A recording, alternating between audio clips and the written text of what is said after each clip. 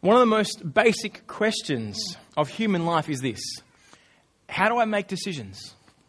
I don't know how much of my time is spent trying to work out, what should I do here? What shouldn't I do? Do you ever find that you're just tired of making decisions? You're like, no, not another decision.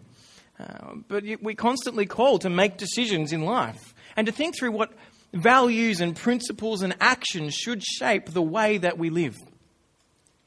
One of the greatest glories, I think, of being human is our ability to make decisions about how we live. We don't just act on instinct.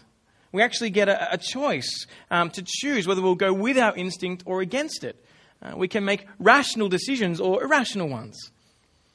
As far as I see, our decisions seem to be the things that shape our life.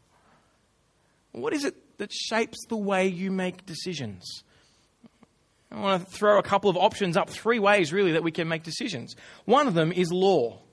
Principles from outside of ourselves set the regulations for how we live. Societies operate by law, laws which protect us and set up boundaries and social norms that make life livable. They're external to us, but they're good. They exist to allow us to experience life within a good set of parameters. That mean we don't go off the rails. Then, for others of us, we choose to live by what we might call liberty. In other words, it's not the law that shapes me, but my rejection of the law. We want to actually reject what the law says and be like, if that sign says wet paint don't touch, I'm going to touch it. Because this is how I live, right? I'm kind of, in spite of the law, we break free from the laws of society. We break free from the moral codes of our upbringing. We want to be individuals. We want to be different from the pack. We want to be responsible for our own lives, and we don't want to conform to the laws around us. So we shape the decisions of our life in the polar opposite way to the laws that are there. Freed from legalism. For many of us, we live by liberty. But for others of us, the third way to think through is what I call license. So law, liberty, and license. Now, license isn't just choosing to do the opposite of the law. It's actually a total rejection that law exists. License says, I am the law to myself. I make it up. It's a rejection of having any responsibility to anyone else except yourself. You don't care about the outcomes. You're like, I'm just going to do whatever I want. You just let life take you where you want it to take you. Ride the winds of life. Have an adventure, right? It's what some of us are about. It feels good. And if it feels good, just do it. Who cares? There's different ways that we shape our life. And at different times, we'll not just choose one of those, but different aspects of the way that we think about how we make decisions. What's on view in this passage here is the question of what is life like lived in relationship with the true and living God? What difference does God make to the way I think about how I make decisions? And should He make any difference? How I shape my life. Does it look any different when you've met the true and living God? Well, at the start of chapter 19, we come across an incredible moment in the life of this nation. And you kind of almost miss its significance because it's so blasé in the way it just rolls on. Look at chapter 19, verse 2. After they departed from Rephidim, they entered the wilderness of Sinai and camped in the wilderness. And Israel camped there in front of the mountain.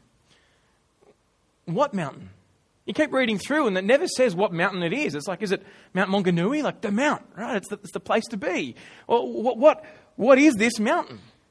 And you're kind of like, why don't they reference it? Why do they just expect me to know what mountain is in the wilderness of Sinai? Well, because the author is calling us to remember something very significant that God said back at the start. Because the author is calling us to remember what God has previously said, who this God is and what He said in the past. Remember, before there were snakes and plagues and seas parting and seas coming crashing down, God gave His word to Moses, and it was a promise. He said this, chapter 3, verse 12. I will certainly be with you, and this will be the sign to you that I have sent you. When you bring the people out of Egypt, you will all worship God at this mountain. Moses was standing on Mount Sinai when God said that to him in chapter 3, verse 12. He said, here, I'm bringing all them. He's not even back in Egypt yet. There's none of these plagues, none of those ideas. This will be the sign that I am with you, that I have sent you when you bring the people out of Egypt to Mount Sinai. This was always the focus. What mountain's he talking about? How could we forget? God is taking his people to free them from the slavery of Egypt and bring them to himself. And here they are. They've come out of the land. God has done what he said he would do, as he always does. This is the God who keeps his word. And so Moses goes up the mountain. And God explains to him how he and all of Israel must respond, how they live, how they are to shape their life in response to what God has done. Look at 19 verse 3. This is what you must say to the house of Jacob and explain to the Israelites. You've seen what I did to the Egyptians and how I carried you on eagle's wings and brought you to me. Remember my word that I said to you. Now I've brought you here. Remember my actions, what I've done. Remember who saved you. It's the first way to live in response to this God. Remember snakes, plagues, sea, fire, crushing of Egyptians, obliteration of the Egyptian army. All of that. Remember who did it. It wasn't you. It was me. It had nothing to do with you, Moses or Israel. Now, most relationships in life, kind of with people, as we're living our life, they begin with some kind of two-way interaction. You know, she notices something he does and she likes it, and he notices something she says, and there's this mutual love or something that sparks that relationship between two people. But here with God, it's intrinsically very, very different. There is nothing good or attractive about these people. They were doubting, complaining, forgetful, unfaithful, ungrateful people, remember? I want more meat. Where's my meat? Where's my water? They didn't trust God the whole way through. They did absolutely nothing to contribute to getting them to this mountain. They didn't make the sea part. They didn't crush the Egyptian army. They didn't bring the plagues on all of Egypt. They did nothing. They just followed. That was it. It was God who saved them. We must remember this as we come to God's way of responding to him, that it is a response. The way we live is in response to what he has already done. He carried them on eagle's wings. Such a great image, isn't it? You know, this picture of some huge eagle from some, crazy movie or something. But, and then it's almost as if he's just bringing them out of slavery to this promised land. If you are sitting on eagle's wings, all you're doing is sitting. The eagle does the work. You can't fly, right? You can't part the sea. You can't. It's very, very clear. God is the one who is in control. And it's so effortless for God, though, isn't it? It seems like he just speaks and it happens. He parts the sea. They walk through on dry land. He brings it back. It was so effortless for God to use his power like this. But it was even more effortless for the Israelites. They did nothing. They just trusted God. Relationship with the true and living God is always based on what he has done. Always. It can be no other way. Since I've already chosen you, since I've saved you, since I've brought you to me and shown you my faithful word and mighty acts, since it had nothing to do with you and everything to do with me, this is how you continue trusting me, being my people. This is how you act appropriately. Since I've saved you, this is how to act. Have a look at verse 5 and 6 and hear what he says. Now, if you will listen to me and carefully keep my covenant, you will be my own possession out of all the people. Although all the earth is mine, and you will be my kingdom of priests and my holy nation. Try not to let the familiarity of some of those words just brush over you. You will be called my own possession. You will be my kingdom of priests, my holy nation, set apart for me. What we see here is that Christianity is different from every other religion. Every other religion says that if you do right, if you live right, then you'll be accepted. We have to do all this stuff in order to be right before God. It's just part of how we naturally are, how we naturally think. We think that it's always based on what I do. The very reason that when we hear here that God says, because I've saved you, you must act this way, I go, why must I act that way? I just miss how God works because he's already saved me. But if I said, okay, you've got to act this way in order for me to bless you, I'd be like, oh yeah, I get that. Because I'm working for what I want. But here we see God is so very different from every other religion. God says, I have completely accepted you. I've carried you on eagle's wings. I've saved you and brought you to myself. Therefore, listen to me. Listen to me. Keep my commands. They're for your good. Obey me. Being a good person, following the 10 Commandments. Giving to the poor, lots of things that we can do. They don't earn us a relationship with God. You've only got to look at God's acts to recognize that I can't earn that. How much do I owe you, God, for parting the Red Sea? What can I do to kind of pay you back for that? You can't do that.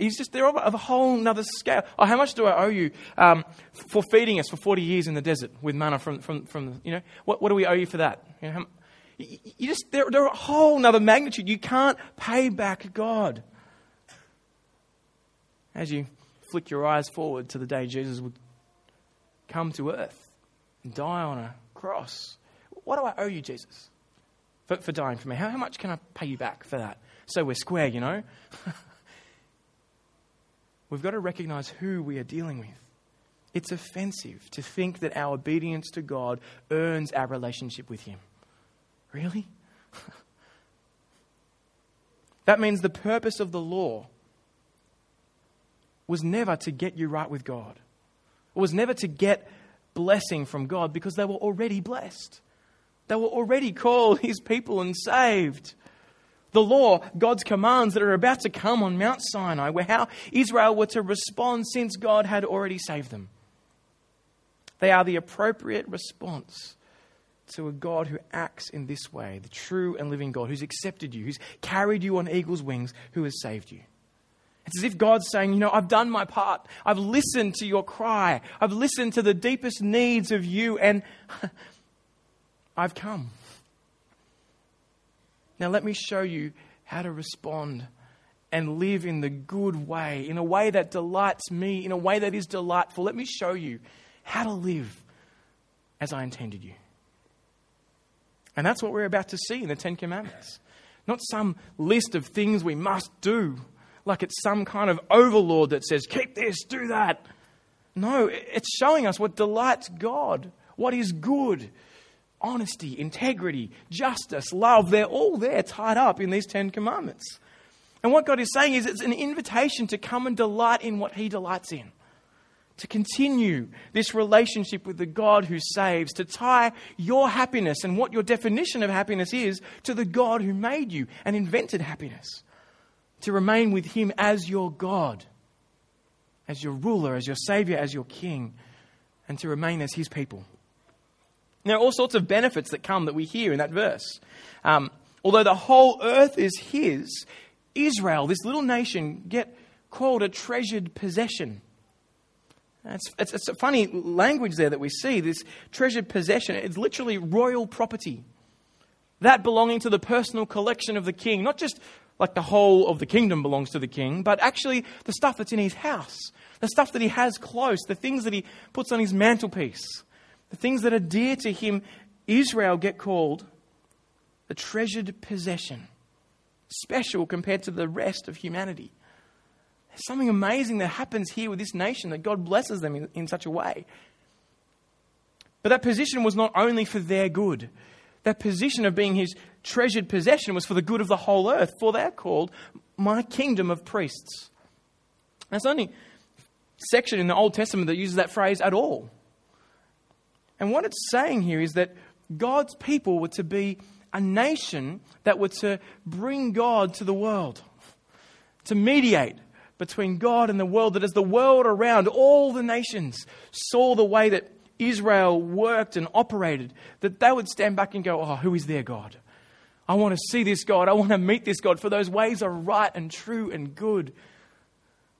That's what they were called to do. Because remember back to the promise to Abraham.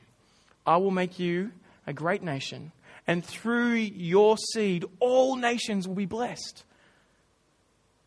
Yes, Israel had a very special place.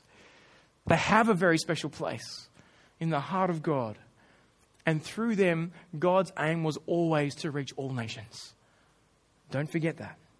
Isaiah 49 verse 6, it's on the screen. Here is a period in Israel's history when they're in captivity. They're not in the promised land. It's much further forward. What's on their minds the most at this point is wanting to be freed and back into the land that God promised them and have the 12 tribes of Israel happening properly. Listen to what God says. It is not enough for you to be my servant, raising up the tribes of Jacob and restoring the protected ones of Israel. I will also make you a light for the nations, to be my salvation to the ends of the earth. God had always had in mind the whole world, whom he would bless through this nation that he brought out of Egypt and was now giving the most delightful way to live. And they were to live as a holy nation, to look different. The word holy doesn't just mean angelic, kind of white with a plate glow like behind your head, right? It's not like someone's just holy and they're better than everyone else. Holy means set apart, different. Holy, W-H-O-L-Y, given to something or someone. They were to look different from the rest of the earth. If you read through chapters 20 to 24, you'll start to notice that actually this isn't the way that someone gets saved. This is the way that this nation are to live, that is to be very, very different from the world around them. It's an outline of what the radically different human community could look like. If you look through it like that, you'll start to see that this law that God has given is a thing of beauty, is a great thing. Sex, money, power, all those things are to be used in God's people in such a good way, in a way that's non-destructive, in a way that's non-addictive, it's non-exploitive. It's completely different from the way that the world around them acts. You see, Israel stand out as very, very different. And you can see that reflected in the Ten Commandments. We're not going to spend heaps of time now on the Ten Commandments in church. Love you to go along to one of your Connect groups. We'll spend some time there in Connect groups. The study looks great this week. Working through, as it does most weeks, every week. Look at that. I'm getting myself in trouble.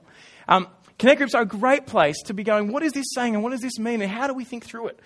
So please do go along to Connect group. If you're not in one, you are missing out. You can sign up in your outline. Shameless plug on the side. But just listen to the laws. Here's some of them. Remember the Sabbath. Rest. Honour your father and mother. Do not murder. Don't commit adultery. Don't steal. Don't lie. Don't want what everyone else has. As we hear those, there's just something right and good about them, about using the things that we have in a way that's appropriate. Sex, money, power. Not abusing people. As far as I'm aware, this was the first culture in history where adultery was not just a sin for women, but also a sin for men. Now, I could be wrong, but that's kind of what I've seen so far. It was the first culture where daughters could inherit their family's wealth as well as sons. If you think about money and the way money is used, every Israelite was required to give away 10% of their income each year and the first bit of their income to share with the community, to share with the poor, to share with the Levites and the priests, those who were serving them before God. But on every third year, there was an additional offering to the poor that was made. And if you worked it out across the 3 years, it meant every Israelite was giving away 23.3% of their income each year. Because of what they were doing and how they were acting. Now, does that feel like radical generosity to you? Doesn't feel like people who want to hold it for themselves. It's people who wanted to see this community and God's people growing. It's very, very different.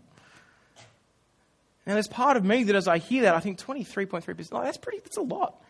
It's a quarter of my income. If that seems too radically generous for me, then I don't get what God is trying to say about how this nation ought to be different. They are not to live for their money, nor their possessions, nor the first fruit of their crops. They are to live for the God who provides everything. God doesn't need their money. He owns it all.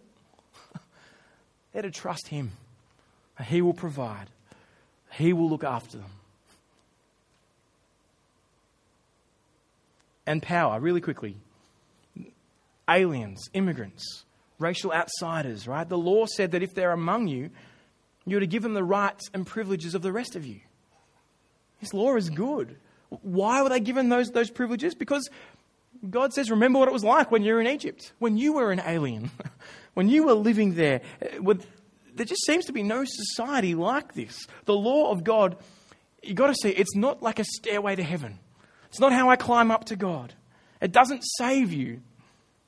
It's a way of having that intimate relationship with God. It's delighting in Him and living His way and being molded and shaped into a radically different people. Radically different from the world around them.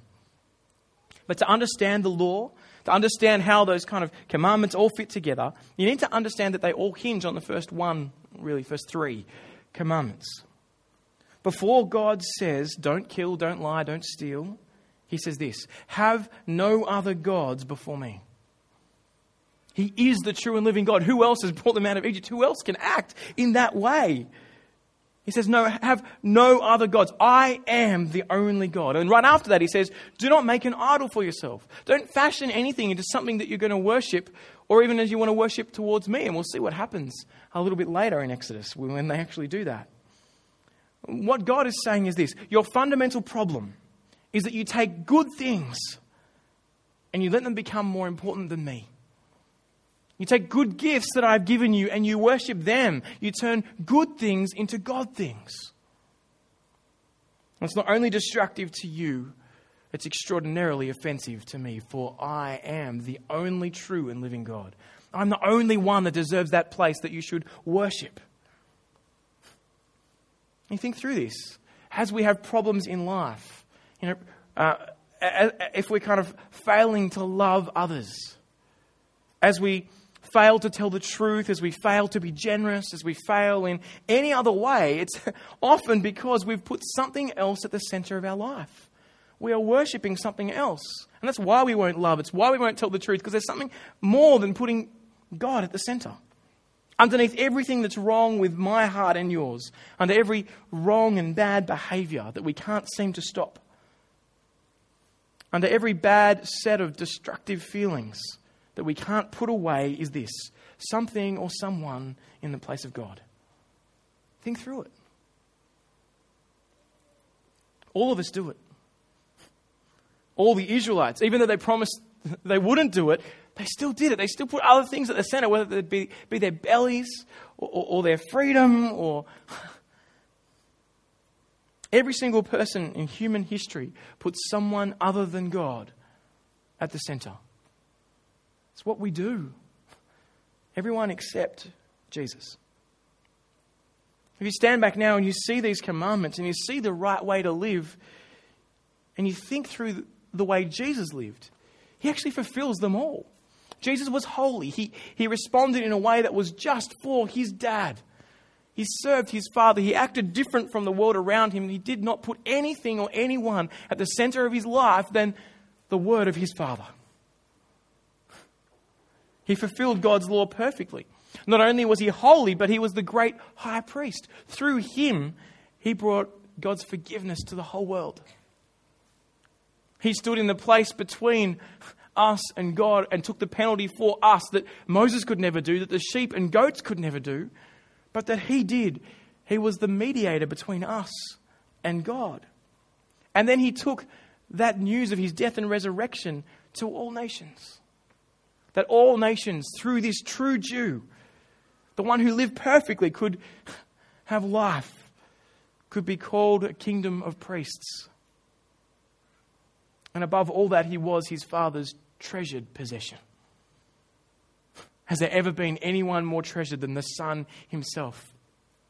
As He comes up out of the water at the baptism of John, these words boom from the sky like words that we're about to hear at Mount Sinai. This is my Son whom I love. With Him I am well pleased. He was and is the Father's treasured possession, and yet He died in our place. Because of Jesus, because the salvation that the Israelites experienced was only a shadow of what Jesus would come to do, because Jesus freed us from slavery to sin and death, we are called today, those who trust in Jesus and those who do not yet trust in Jesus. You are called to put Jesus at the center, and that means living very differently. not in order to be saved, but because it has been done at the cross. Have a listen to what Peter says. 1 Peter 2, verse 9. But you are a chosen race, a royal priesthood, a holy nation, a people for his possession, so that you might proclaim the praises of the one who called you out of darkness into his marvelous light. Once you were not a people, but now you are God's people. You had not received mercy, but now you have received mercy. How does he apply it? Dear friends, I urge you, as strangers and temporary residents, to abstain from fleshly desires that war against you. Conduct yourselves honorably among the Gentiles, among the nations, so that in a case where they speak against you as those who do what is evil, they will, by observing your good works, glorify God on the day of visitation. Live differently because of Jesus. Live this way. See how it's fulfilled in Jesus, how he comes and does it all, obeys all the 10 commandments, and then respond to him by living as people who are different. We are temporary residents here. My primary identity is not as an Australian, nor as a Kiwi. The flag that I fly is the flag of the Son of Jesus. And if you are a Christian, it is the same. Yes, we love living in this country. We love being here, but our citizenship is with God, and Jesus is our King. We're looking forward to that day that Jesus comes back, and then what he is will be known to all, and he is the King of all. We are people whose home is not here right now. We're called to live for someone else, for somewhere else. We're called not to fit in, but to stand out in the world around us. For we are a kingdom of priests, a holy nation, a people for his possession, that we might proclaim the praises of the one who called us out of darkness into his marvelous light. Now, if you're an introvert, that's hard. Like, extroverts love being looked at as examples to the world, right? It's kind of what we do. It comes naturally at different degrees. But if you're an introvert, you're like, no, I don't want any attention. Now, I'm not saying that everyone should be an extrovert. No, not at all. But in regard to how we live and who we live for, yes. For we are called to be a lighthouse to the world around us. It doesn't mean we need to be big and gregarious. It means we need to live with Jesus at the center. None of us should let our personalities or our personal preferences nullify the beauty of what we're called to be. Ever. It's hard for extroverts too, because we care. We really care about what everyone else thinks. Lots. That's why we're often out there, because we want people to like us. The things we worship. How many of us are worried this Easter about inviting friends to come and see Risen?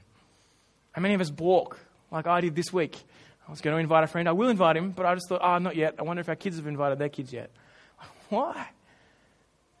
I'm called to be a royal priesthood, a holy nation, so that those might come and see who Jesus is. How many of us order our lives around exactly the same hopes and dreams and desires as the world around us? How many of us look just like our neighbours? That in fact it could be indistinguishable that we're any different from them. Like, no one notices because I'm living for the same things. That is not what we are called to be like. We are called to be different, very different. To live for someone else entirely. To be totally not focused on me, but focused on him. Do you get the difference here? You read through chapter 20. You read through all the laws. They're going to spend a year here at Mount Sinai. I think it's 56 chapters until Numbers chapter 10. They're going to stay at the base of Mount Sinai, hearing how to live as different people. Are we living as different people? Have we been so captured by Jesus that it changes what I live for with my time, with my money, with my words, how I spend my holidays, how I raise my kids? The world should look at us and be baffled. What are you living for? I say this to myself as much as anyone else. I often think and act and operate in a way for reasons that are indistinguishable from the world around me. We're to live in the world, but not of the world.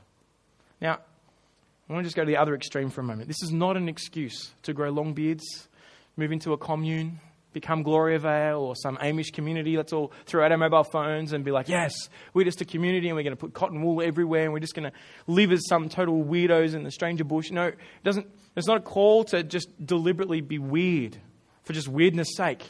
It's not what we're called to do. So don't hear this as saying you've got to live as different. Like, I'm going to be different, and wear undies on the outside. I think I'm Superman. Like, that might work for you, but it's not what God's calling you to do.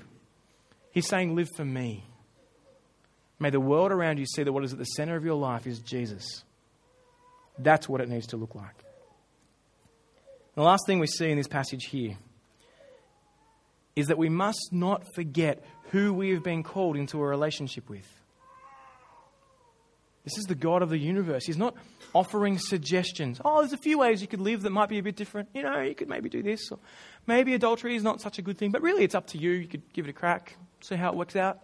You could have other gods. That's fine. They're just merely suggestions, guidelines. It's like, it's not what he's doing. This is the creator of the universe, the one who made you and sustains you. This is the God of Abraham, Isaac, and Jacob. The God who smashes his enemies. For those who go against him, they end up crushed in the Red Sea. This is a very vivid moment for the Israelites. You remember, as we read through chapter 19, what they had to do to present themselves as clean before they even came near the base of the mountain where God would speak?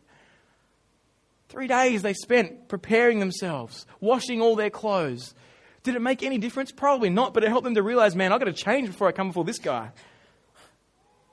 Remember, anyone who even touched the mountain without God saying they could was put to death. This is the God that we are approaching. This is the God that we've been offered relationship with. We can't just waltz up and be like, hey God, how you going? Look at me. We're going to realize who he is, his power, the unapproachable nature of him because of who we are. We need to approach this God in awe. Just listen. Look what happened as the people approached God. Exodus 20, verse 18. All the people witnessed the thunder and the lightning, the sound of the trumpet, the mountain surrounded by smoke. When the people saw it, they trembled and stood at a distance. They wouldn't come near. They turned to Moses. Look what they say. You speak to us and we'll listen, they say to Moses. But don't let God speak to us or we'll die. I don't have that level of reverence for the God who made me. And I should. I forget who he is and the power that is behind his words. As you live, as you pray, as you determine how you will live your life, we need to recognize the incredible power of God. And at the same time, recognize the incredible salvation that he has brought to us and the incredible invitation to come and live his way. The writer of Hebrews in chapter 12 sums it up so perfectly. Chapter 12, verse 18. For you have not come to what could be touched, to a blazing fire, to darkness, gloom and storm, to the blast of a trumpet and the sound of words. Those who heard it begged that not another word be spoken to them, for they could not bear what was commanded, and even if an animal touches the mountain, it must be stoned. The appearance was so terrifying that Moses said, I'm terrified and trembling, right? Instead, you have come to Mount Zion, the city of the living God, the heavenly Jerusalem, to myriads of angels in festal gathering, to the assembly of the firstborn whose names have been written in heaven, to God who is judge of all, to the spirits of righteous people made perfect, to Jesus, the mediator of a new covenant, and to the sprinkled blood which says better things than the blood of Abel. We can approach this God with so much more confidence because of Jesus. We need not fear in the way that they did because we have Jesus as our mediator. Since the death and resurrection of Jesus, we can enter into God's presence with joy and thanksgiving and confidence, for we are called his children. We are adopted into his family. And like the president's daughter can run up to her dad and give him a hug, so we can run to the creator of all things and say, Father, Dad, I'm sorry. Help me to live with Jesus at the center. Thank you that you have died in my place, and help me to tell the world around how great you are.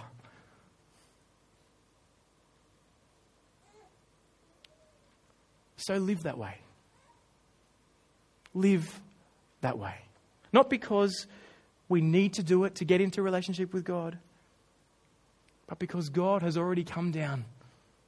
He's paid the price for us in His Son and offered us and initiated for us relationship with Him. Live that way. Let's pray.